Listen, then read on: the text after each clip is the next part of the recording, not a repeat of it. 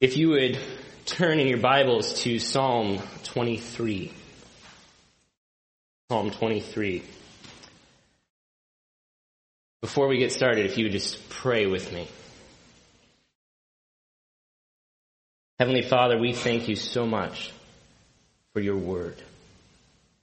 That we can open up our Bibles and hear you speak whenever and wherever we are. I ask that you would give us wisdom, that you would give us insight, that your Spirit would illuminate our minds and our hearts, that you would open our ears so that when you speak, we are listening. Keep me humble, Lord, that I don't get in the way of this message, that you use my stammering tongue to proclaim my great Redeemer's praise. We thank you for your word, Lord. In Jesus' name, amen.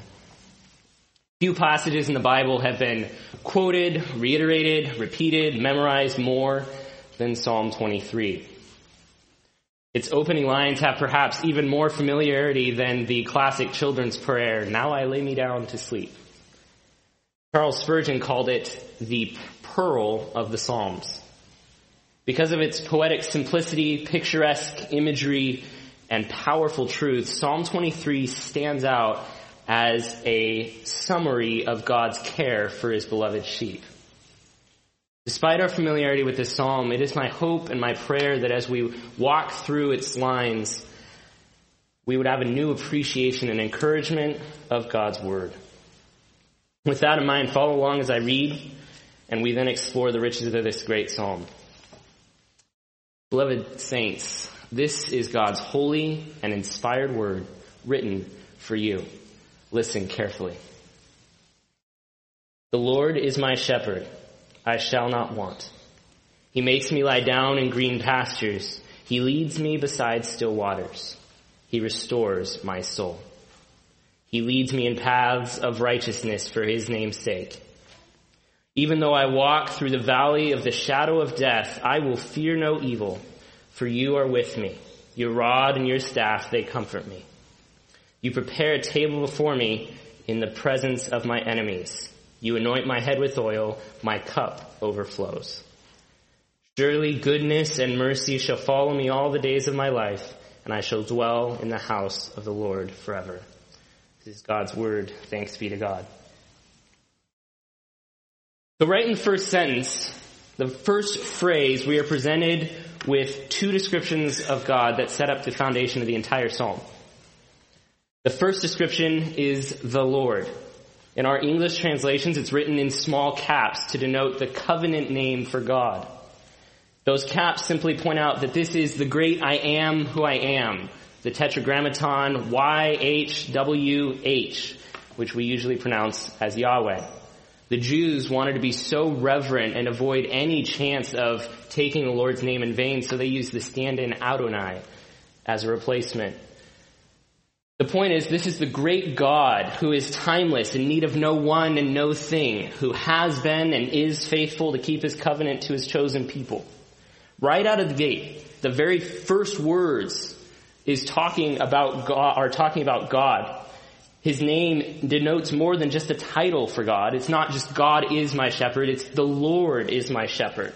This is the personal, covenanted relationship that God has had with his people, from Abraham, Isaac, and Jacob to Moses and David and on down to us. It is the Lord, Adonai, who is our shepherd. The second description of God is shepherd. This has personal significance to David because he was a shepherd himself. He understood the responsibilities and challenges of being a shepherd, and it is intentionally being applied to God. And before we can understand what it fully means for God to be our shepherd, we have to make the implication of what that makes us. If God is shepherd, what are we? Sheep. And unfortunately for us, one of the most well-known characteristics of sheep is that sheep are dumb. Not just sort of not brilliant, but really, really stupid. Probably one of the most idiotic creatures in the animal kingdom.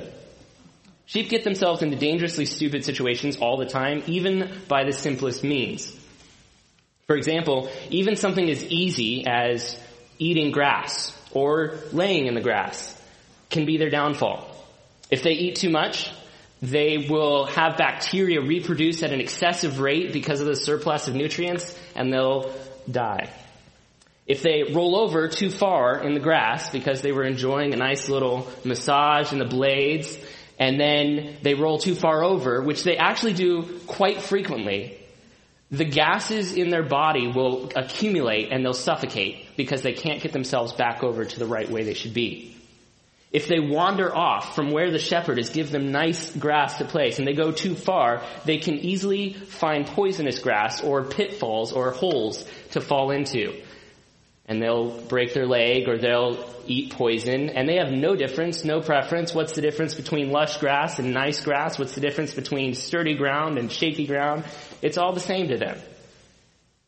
I remember one time I saw a video of a shepherd digging a hole.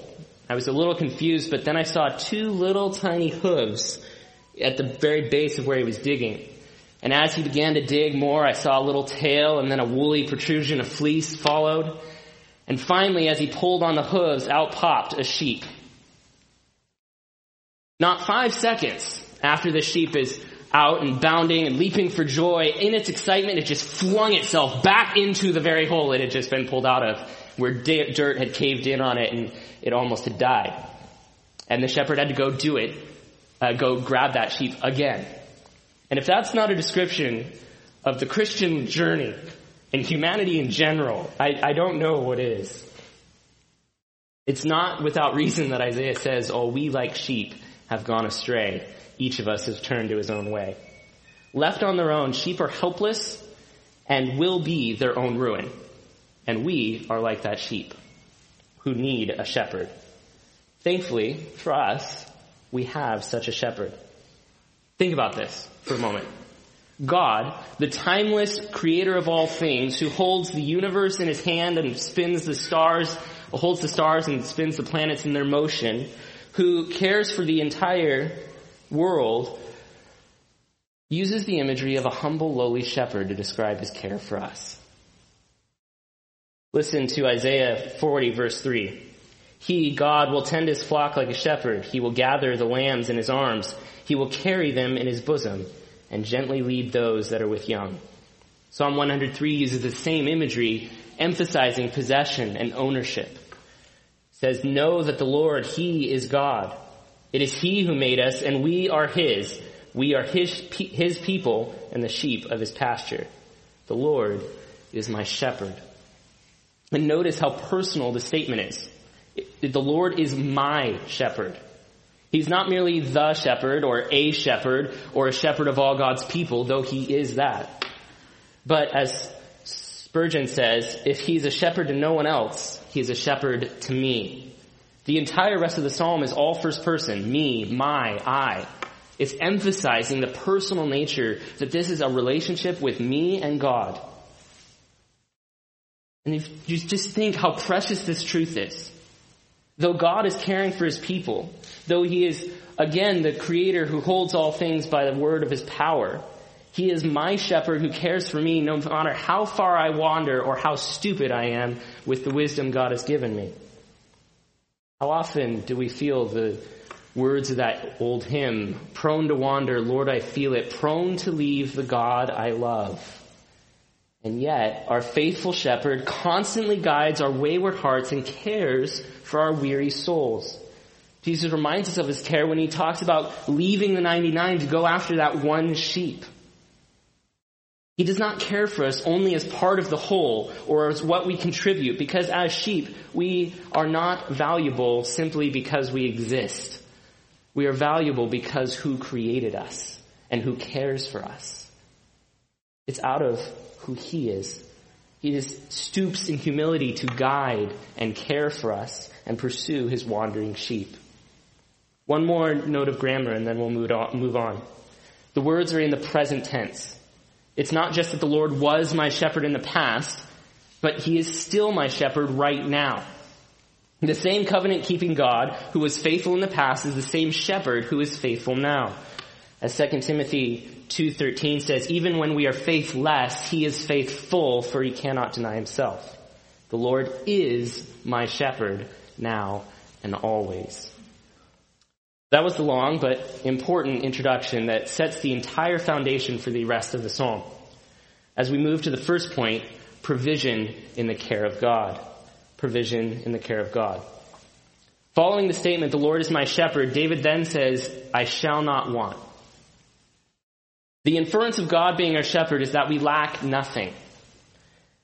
This is more than just God providing all of our needs. This is showing that God gives abundant language. The rest of the psalm uses words that describe God giving us above and beyond what we need. The idea is not just that God gives enough, but that he gives more than we could ever want. Is God enough for you? When God is our caring shepherd who provides our every need, what more could we lack? Does your soul delight in God who cares for you? We'll get more into this in a bit, but the driving point of the psalm was more than just, God gives me everything I need and I asked for. God is not Santa Claus. The emphasis of the psalm is not, look at what God gave me. It's, look, God gives. Rather than a genie, God is the parent who cares for his helpless children. God is the shepherd who cares for his hopeless sheep. The subject of almost every sentence in this psalm is God. This is the point that James 1:17 says when it says, every good and perfect gift is from above, coming down from the Father of lights. God is the source of my lacking nothing. God is the reason I shall not want. Not simply because he cares for my needs, and he does, but as the hymn says, he satisfies my heart, satisfies its deepest longings, meets, supplies its every need. Because the Lord is our shepherd, you and I truly do not want. This is the point of the entire psalm. Because God is our shepherd, we lack nothing. Because God is our shepherd, we lack nothing. Provision in the care of God means that God cares for our physical needs and our spiritual needs. First, our physical needs. You see this when the psalmist writes, he makes me lie down in green pastures. He leads me beside still waters. What could be better for a sheep than luscious, green, fresh, delectable grass, pasture as far as the eye can see? This is 5-star resort land for sheep. And next to those pastures is still water, easy to drink from. In essence, God is providing for his sheep with nothing but the best. It's not dead, already mulled over, eaten grass by other sheep, and a rushing waterfall that is hard to drink from without getting swept away. This is green pastures, still water. This is what God does. He gave manna to Israel every single day and provides us with our daily bread so that we may see him as the rightful source of our provision. This theme is continued into the New Testament when Jesus talks about being anxious about nothing in Luke 11. After he talks about not being anxious for anything because God cares for the lilies and for the birds, and in conclusion, by implication, he says so much more for you. Jesus says, seek his kingdom and these things will be added to you. Fear not, little flock, for it is your Father's good pleasure to give you the kingdom. If God cares for the birds and the lilies, he will most certainly care for his little sheep. It is our shepherd's pleasure to care for us, provide for us, and give us all that we need. And notice, God makes me lie down there. We have this image of staying a while, of rest. That's followed up with, he leads me beside still waters. Still, quiet waters. A light breeze rustles the grass, and the calm river slowly flows along its way. There's peace. The Hebrew is actually translated literally, he leads me beside waters of rest. A lot of time when we talk about physical needs, we talk about the need of food or clothing or water or shelter, and often forget about the rest our bodies need. God doesn't. He created us with that need. He knows we need that rest, and he provides us the rest that we need. He leads us to that rest. Take a breath. God gives it to you. After all the chaos we've been through, who doesn't need rest? And that is exactly what Jesus says in Matthew 11:28-30. Come to me, all who labor and are heavy laden, and I will give you rest. For most of us, this year has been anything but easy. Anything but restful and peaceful. So this psalm reminds us, are you tired? Are you weary? Our shepherd is the one who leads beside still waters, and he alone gives the rest we need.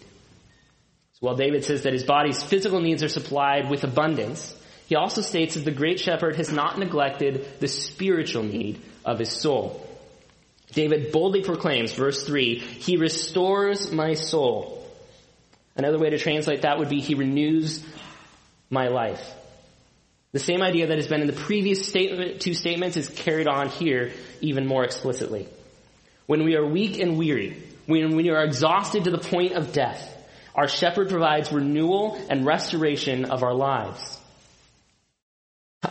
How sweet the refreshment God gives. He doesn't use stale bread to give manna. He doesn't use leftover grace to provide for our needs. He, the creator of our souls, restores souls. He gives them the strength they need and renews with new mercies every morning the life we need. The life of souls. But wait, there's more. To drive home the point of God's provision, God reminds us through David that not only does he make us lie down in green pastures, not only does he lead us beside waters of rest, not only does he restore our lives and our souls, he also leads us in paths of righteousness for his name's sake. He leads in paths of righteousness literally means right paths. The immediate implication is that we are led in the right way to go, and God does not make mistakes. There is no wrong path that you ended up on in God's rule. In the words of Spurgeon, remember this: had any other situation been better for you than the one in which you are, divine love would have put you there. Wherever your path has brought you, God has brought you there in his wisdom and out of his divine love. He does not make mistakes. He doesn't get really frustrated and say, you know what, that Silas guy, he's blown it for the last time today. I've had it. Detour for you, bud. You're going on your way. Long route to heaven. Get lost a couple times, you loony. I've had it. I'm done. That's it. Break time. No, never. I am so glad that is not the case. Adonai leads us on the right paths, and he does it out of his great unending love for us. He knows what we need. Just real practically, how I have learned to live this out, I developed this in college from a friend of mine. If you've ever heard the song, He's Got the Whole World in His Hands, you can sub in whatever you want for world.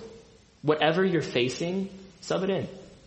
And even just the simplicity of singing a repetitive song brings our cares to God and says, God, it doesn't feel like this is right. It doesn't feel like this is the way we should go. And yet you have the world in your hands and you're ruling all things.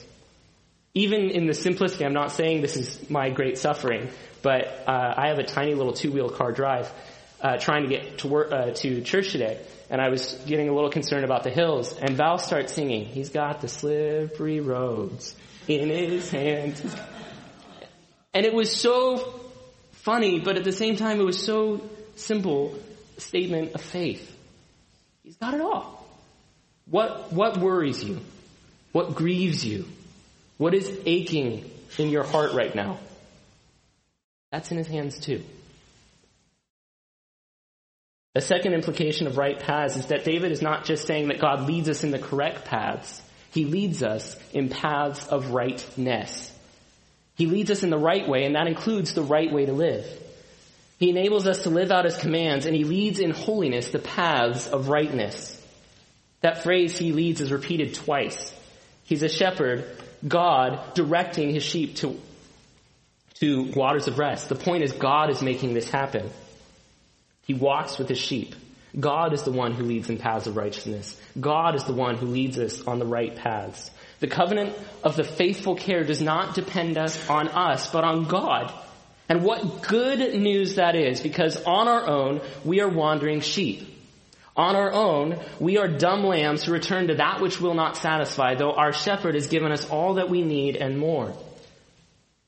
But under the watchful guidance of our shepherd's care, we walk in the paths of righteousness for his name's sake. That's the testimony of every Christian, isn't it?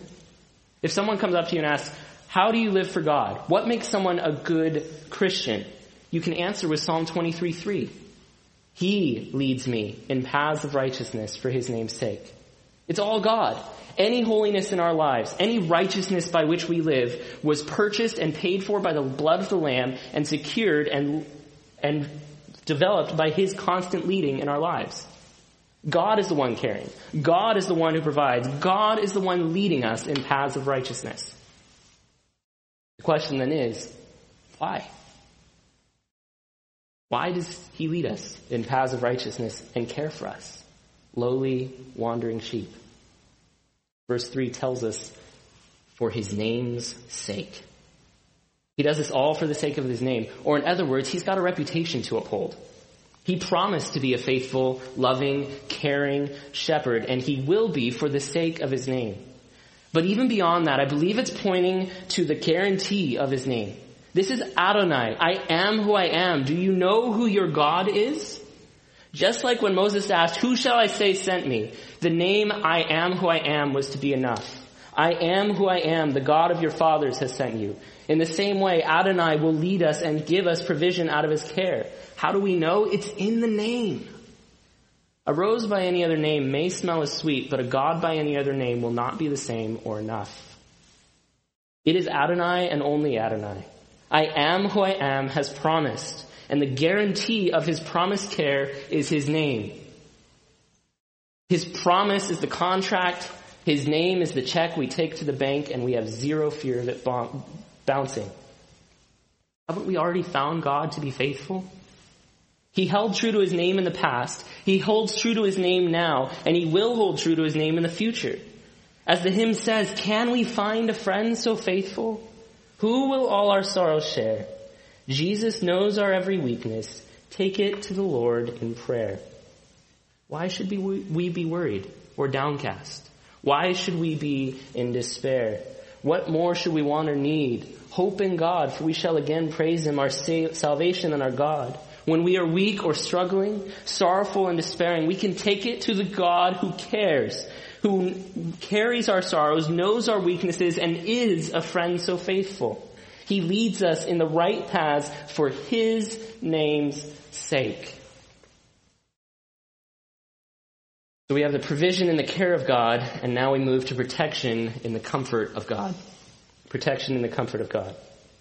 As a reminder, the point the psalmist is making in this psalm is that because God is our shepherd, we lack nothing. So up to this point, it's been God provides, God leads, God restores, God cares. And that's all great until the brave kid in the back raises his hand and asks, so, how come it doesn't feel like God's providing? And to that question, we meet verse 4. Verses 4 and 5 almost sound like the antithesis to verse 1. How can I not want when I am in the valley of the shadow of death? The very name of the valley connotes loss and lack of life. If the psalm didn't have verses 4 and 5, though, we'd think it's some fairy tale, unrealistic dreamland of magical princess happiness. But the Bible, and this psalm in particular, do not hide the reality of evil and death. Verses 1 to 3 tells us that God provides and cares over and above our every need. Verse 4 and 5 is a continuation of verses 1-3, that God still cares even in the midst of the valley. The psalm blatantly speaks to the evil. Our Lord promised us that in this world you will have trouble. So though God leads us beside still waters, we still will walk through the valley of the shadow of death.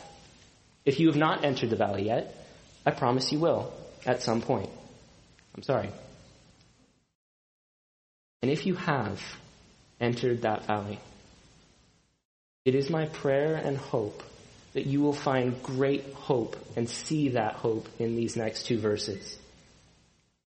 As we are led down the path into the valley, I want you to take a look back at where the path has come from. The path of righteousness. The path that meandered in green pastures and by waters of rest is the same path that traces its way through the floor of the valley of the shadow of death. They're the same path. God does not lead us on wrong paths, only right ones. And as John Bunyan put it, the only way to the celestial city is through the valley of the shadow of death. But even with such a foreboding statement, as we make our footsteps through the pitch black of the valley, the psalmist makes a bold proclamation that seems almost strange considering his location. I will fear no evil. He boldly states it, which makes us ask, fear no evil? Even in the valley of death? The valley of darkness and creeping shadows? Why does he fear no evil? David gives two reasons. Look at the next two parts. For you are with me. Your rod and your staff, they comfort me. The first reason we fear no evil is because of the presence of the shepherd.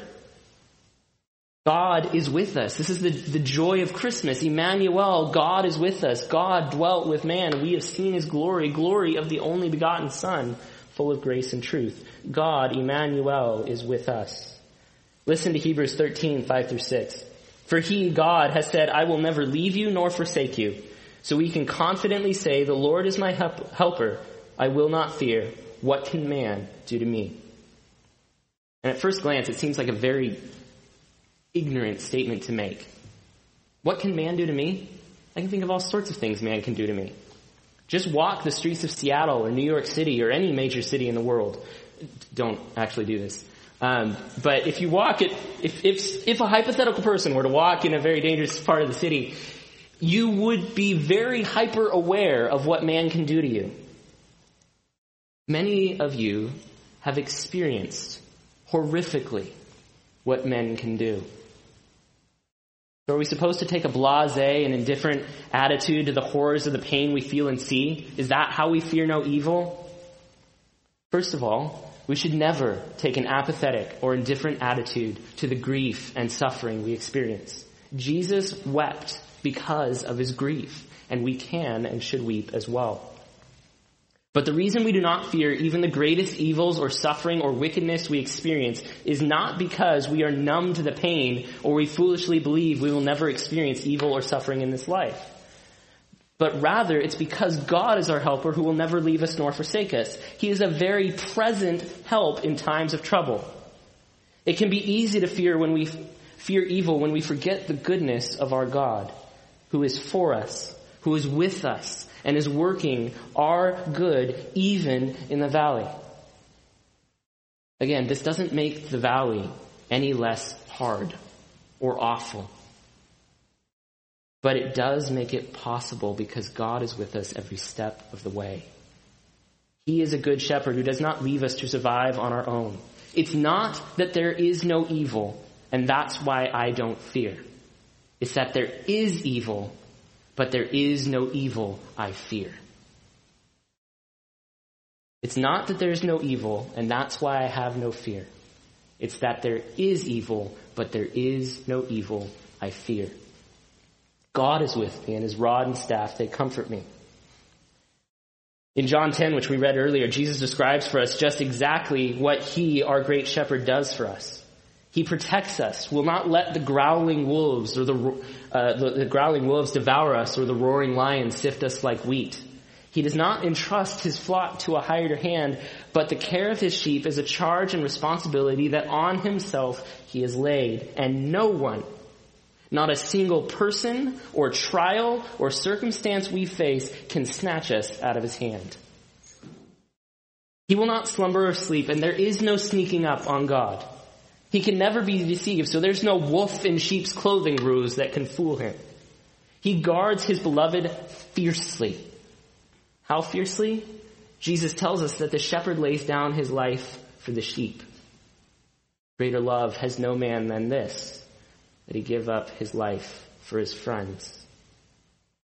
The cross is the power that dispels fear of evil. No greater evil happened than when Jesus was brutally murdered and crucified on the cross, and yet that great evil was redeemed for our great good. That evil removed all fear of any future evil. If God's purposes are our purposes, and we want what he wants, then there is no evil. There is no fear of evil, rather. There is evil.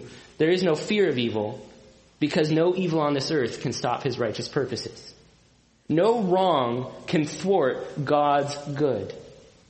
And that was proven at the cross. That evil where our shepherd willingly gave up his life for his loved ones. Lost sheep. That brought us back into relationship with God. A relationship so close that he will never leave us nor forsake us. And even if hell should be on either side of us, and the devil roar like a lion, the Lion of the tribe of Judah has conquered, and the blood of the Lamb cannot and will not be defeated. Even if we must walk through the valley of the shadow of death, our God is with us, our God is for us, and his rod and staff will bring us safely through. Not even death will prevent his purpose. So we can say with Job, though he slay me, I will hope in him. He is the God who redeems even the greatest evil his son experienced and has promised the same for us. So yes, even in the valley of the shadow of death, I will fear no evil, for you alone, our great God, will lead us safely and are with me.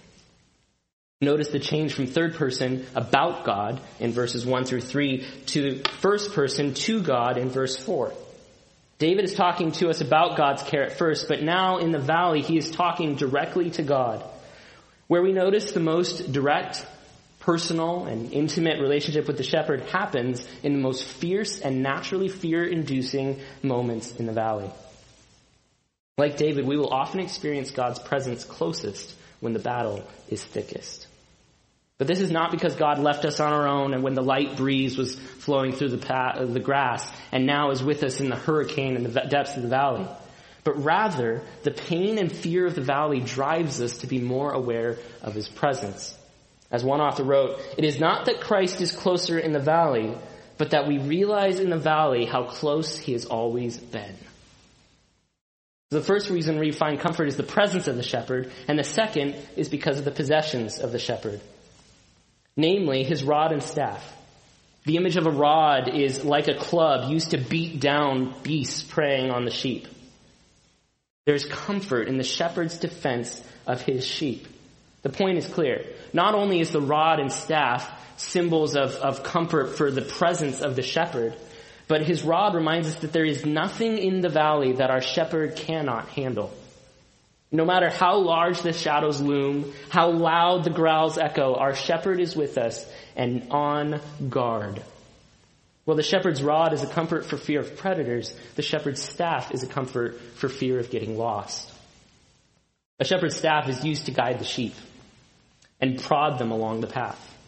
The comfort is not only that God is with us in the valley, and he is, or that he is fending off the terrors of the darkness, and he is, but just as wonderful, his steady hand is guiding us through it all. We may not have chosen the valley, but God, the sovereign ruler and creator of all things, including this valley, will lead us safely through it. Just a quick note on the word through. When the psalmist says, even though I walk through the valley of the shadow of death, he is reminding himself and us that we are merely traveling through this valley, not setting up camp here. Most of us feel like we do not merely walk through the valley, but live in it.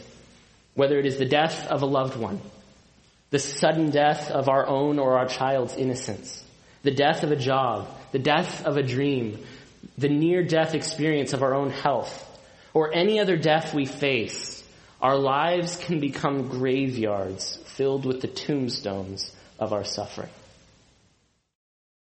Because of the constant reminders of the evil and darkness we face, we feel as though the valley is the only part of the path we seem to walk, and it never seems to end. We feel the constant, heavy shadow of the valley of death. But remember, loved ones, we walk through it, not dwell in it. As C.S. Lewis said, the pages of the New Testament are rustling with the rumor that this will not always be so. One day, God willing, we shall enter in. The psalm then moves from protection and presence in the valley to protection and presence in the face of our enemies. Verse 5, you prepare a table before me in the presence of my enemies. You anoint my head with oil. My cup overflows.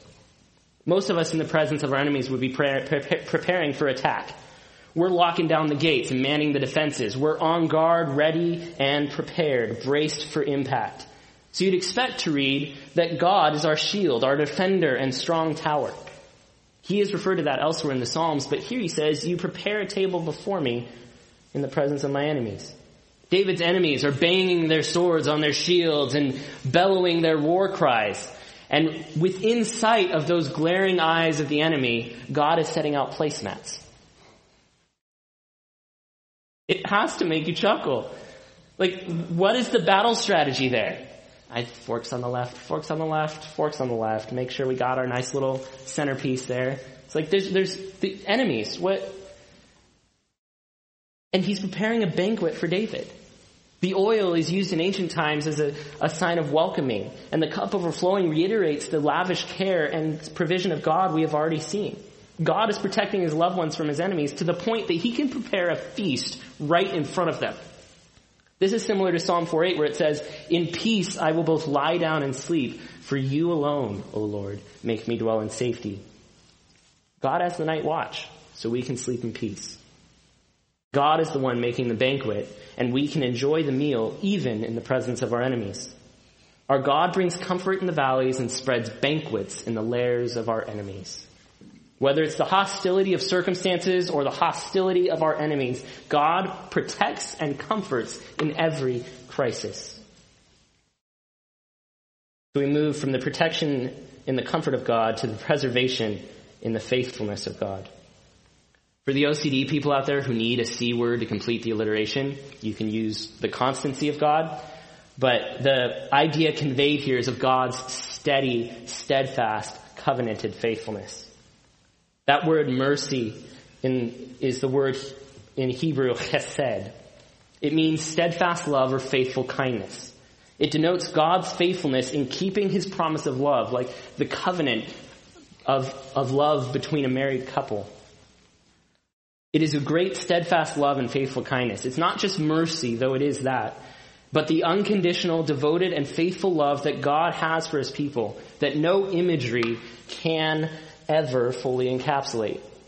That's why Paul prays in Ephesians 3, I'm praying that you will have the eyes to see the depth and breadth and height of God's love, that you will know that. Because we can explore and it has no bottom or top. It's unchained love, and it's steadfast and faithful. Another word is that word follow, and follow me all the days of my life. One way to think of that would be word pursue, like a cheetah chasing down a gazelle, or to continue the analogy, a wolf chasing down a sheep. But instead of a bad, life-threatening pursuit, this is a life-giving pursuit. It's being chased by good things, like a guy running after you to give you $100. Well, that hasn't happened to you recently? Yeah, me either. But instead of money, we have a much greater blessing of being pursued by the goodness and steadfast faithfulness of our God. It's that goodness and love that is following us right on our heels. And what joy should fill us when we consider what is right on our heels every single day, chasing after us whatever step we take as he leads. I know we've been talking a lot about ways to translate words, but I think it's important as it gives us an idea of exactly what way the words are being used. So if you'll bear with me one more. Another way to translate the first word of that sentence, surely, could be only. So we could read that as, only goodness and mercy shall follow me all the days of my life. But either way, whether it's surely or only goodness and chesed pursuing us, it might make us pause. Were it not for the fact that verses 4 and 5 have directly preceded this statement, we might be tempted to think that David is some sheltered prince who has never tasted the reality of suffering. Otherwise, how on any earth we live in could he say something like that? In light of the valley and the enemies, how can only goodness and mercy follow him? The truth of his statement comes in a reminder of God's definition of goodness and steadfast love. For when we look at the world, we are reminded of weakness and suffering and the pain we face. But when we look at Scripture, we are reminded of God's purposes for that suffering pain. The goodness we face isn't in the suffering itself, which is wicked and difficult and painful, or all three combined at the same time. but in what God is doing in that suffering. Joni Eareckson Tada, a woman who has experienced more pain in her life than many of us will ever experience in ours, put it this way: God allows what he hates to accomplish what he loves. God allows what he hates to accomplish what he loves. What does God hate? Many things, but I think for time's sake, we can sum it up as he hates the opposite of his character. He hates injustice and evil. Psalm 5 and 11 say, "The Lord tests the righteous, but his soul hates the wicked and the one who loves violence. For you are not a God who delights in wickedness. Evil may not dwell with you. The boastful shall not stand before your eyes. You hate all evildoers." And then Isaiah 61:8 sums up this idea. It says, "For I, the Lord, love justice. I hate robbery and wrong. I will faithfully give them, my people, their recompense, and I will make an everlasting covenant with them." Our souls ache when we experience the harsh shadow of death. Our hearts cry injustice when the defenseless are attacked, when the orphan and widow are not cared for by those who should know better, when the church of God is bruised by wolves outside and by under-shepherds battered the church within, when the cruel world we live in mocks and maligns the least of these, when the agonies of the hurting seem to go unanswered, we weep. And we are not alone. God hates that. He hates the suffering we face. He hates the sin that runs rampant through this world. He is not indifferent to your pleas for mercy, your cries for help, or your prayers for justice. He weeps with those who weep. He holds your tears in his bottle, and he hates the suffering you're enduring. He hates it as much as he hated the evil that his son endured. And yet, God allowed that suffering, that great injustice of agony, to accomplish a greater purpose, the redemption of his people. No one who has ever walked this earth endured greater injustice, greater pain, and greater suffering than our Lord Jesus. And yet, that great suffering, God gave himself up to. He entrusted himself to his heavenly Father, who promised to accomplish greater purposes in it. God allows what he absolutely detests to accomplish what he absolutely cherishes. He allows what he hates to accomplish what he loves. God is working all things, including this great evil, for your good. This suffering you are facing is preparing for you an eternal weight of glory beyond all comparison. So that as you look not to the things that are seen, the very real things, but the realities that are unseen, your inner self is being renewed day by day. And you know that your inheritance is kept in heaven for you, purchased and sealed by the blood of the Lamb. He is your guarantee. So yes, nothing, not even this great evil, is preventing the goodness and chesed of Adonai from chasing after you all the days of your life.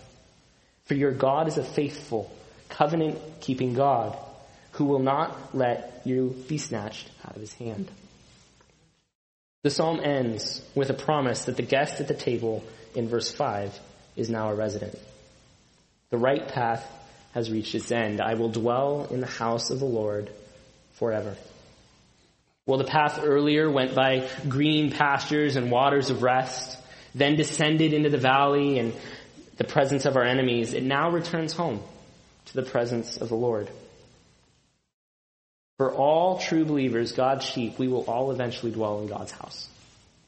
We may not be home yet, but our permanent street address is heaven. We shall return to the house of the Lord and dwell there forever. What a joy to look forward to. Revelation 7:17 tells us the end of the story. The Lamb is in the midst of the throne, will be their shepherd, and he will guide them to springs of living water, and God will wipe away every tear from their eyes. The sacrificial lamb is the loving shepherd who has promised to bring us to the ultimate waters of rest. He will remove all trace of the tears we cried in the valley.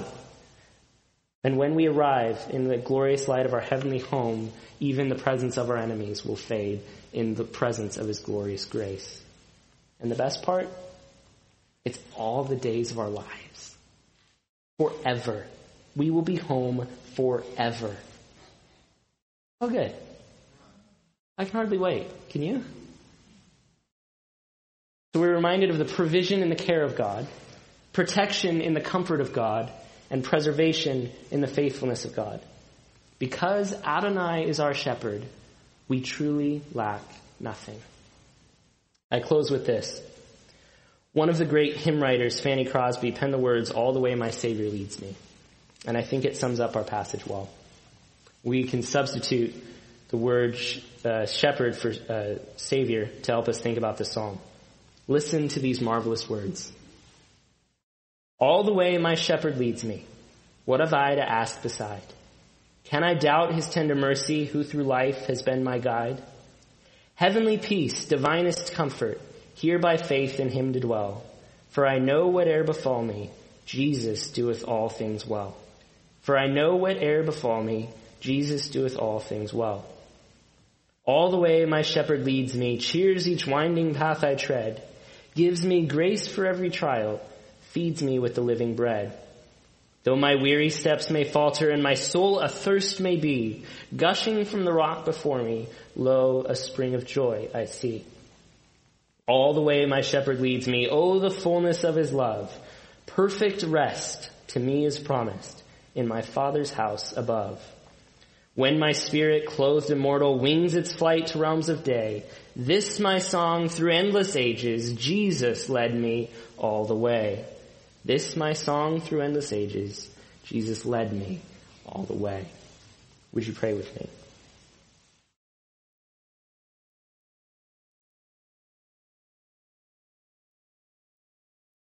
O Lord, our shepherd, thank you for your care for us, your faithfulness to us, your comfort, your presence, that you will lead us all the way. Whether we walk through the valleys or by the still waters, you are our shepherd, and in you we lack nothing. Lord, I ask that you would give us strength, that you would care for us, that you would equip us to trust you, even in the midst of the valleys.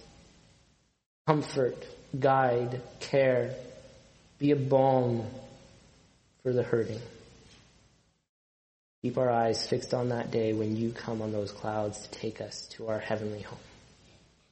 Cannot wait, Lord. We look to you. We love you. We pray all these things in Jesus' name. Amen. Loved ones in the Lord, I'd like to close out our time together before just by encouraging you with a blessing from the Lord taken from the end of Hebrews. Now may the God of peace, who through the blood of his covenant brought back from the dead our Lord Jesus, that great shepherd of the sheep, equip you with everything good for doing his will, and may he work in us what is pleasing to him through Jesus Christ, to whom be glory forever and ever.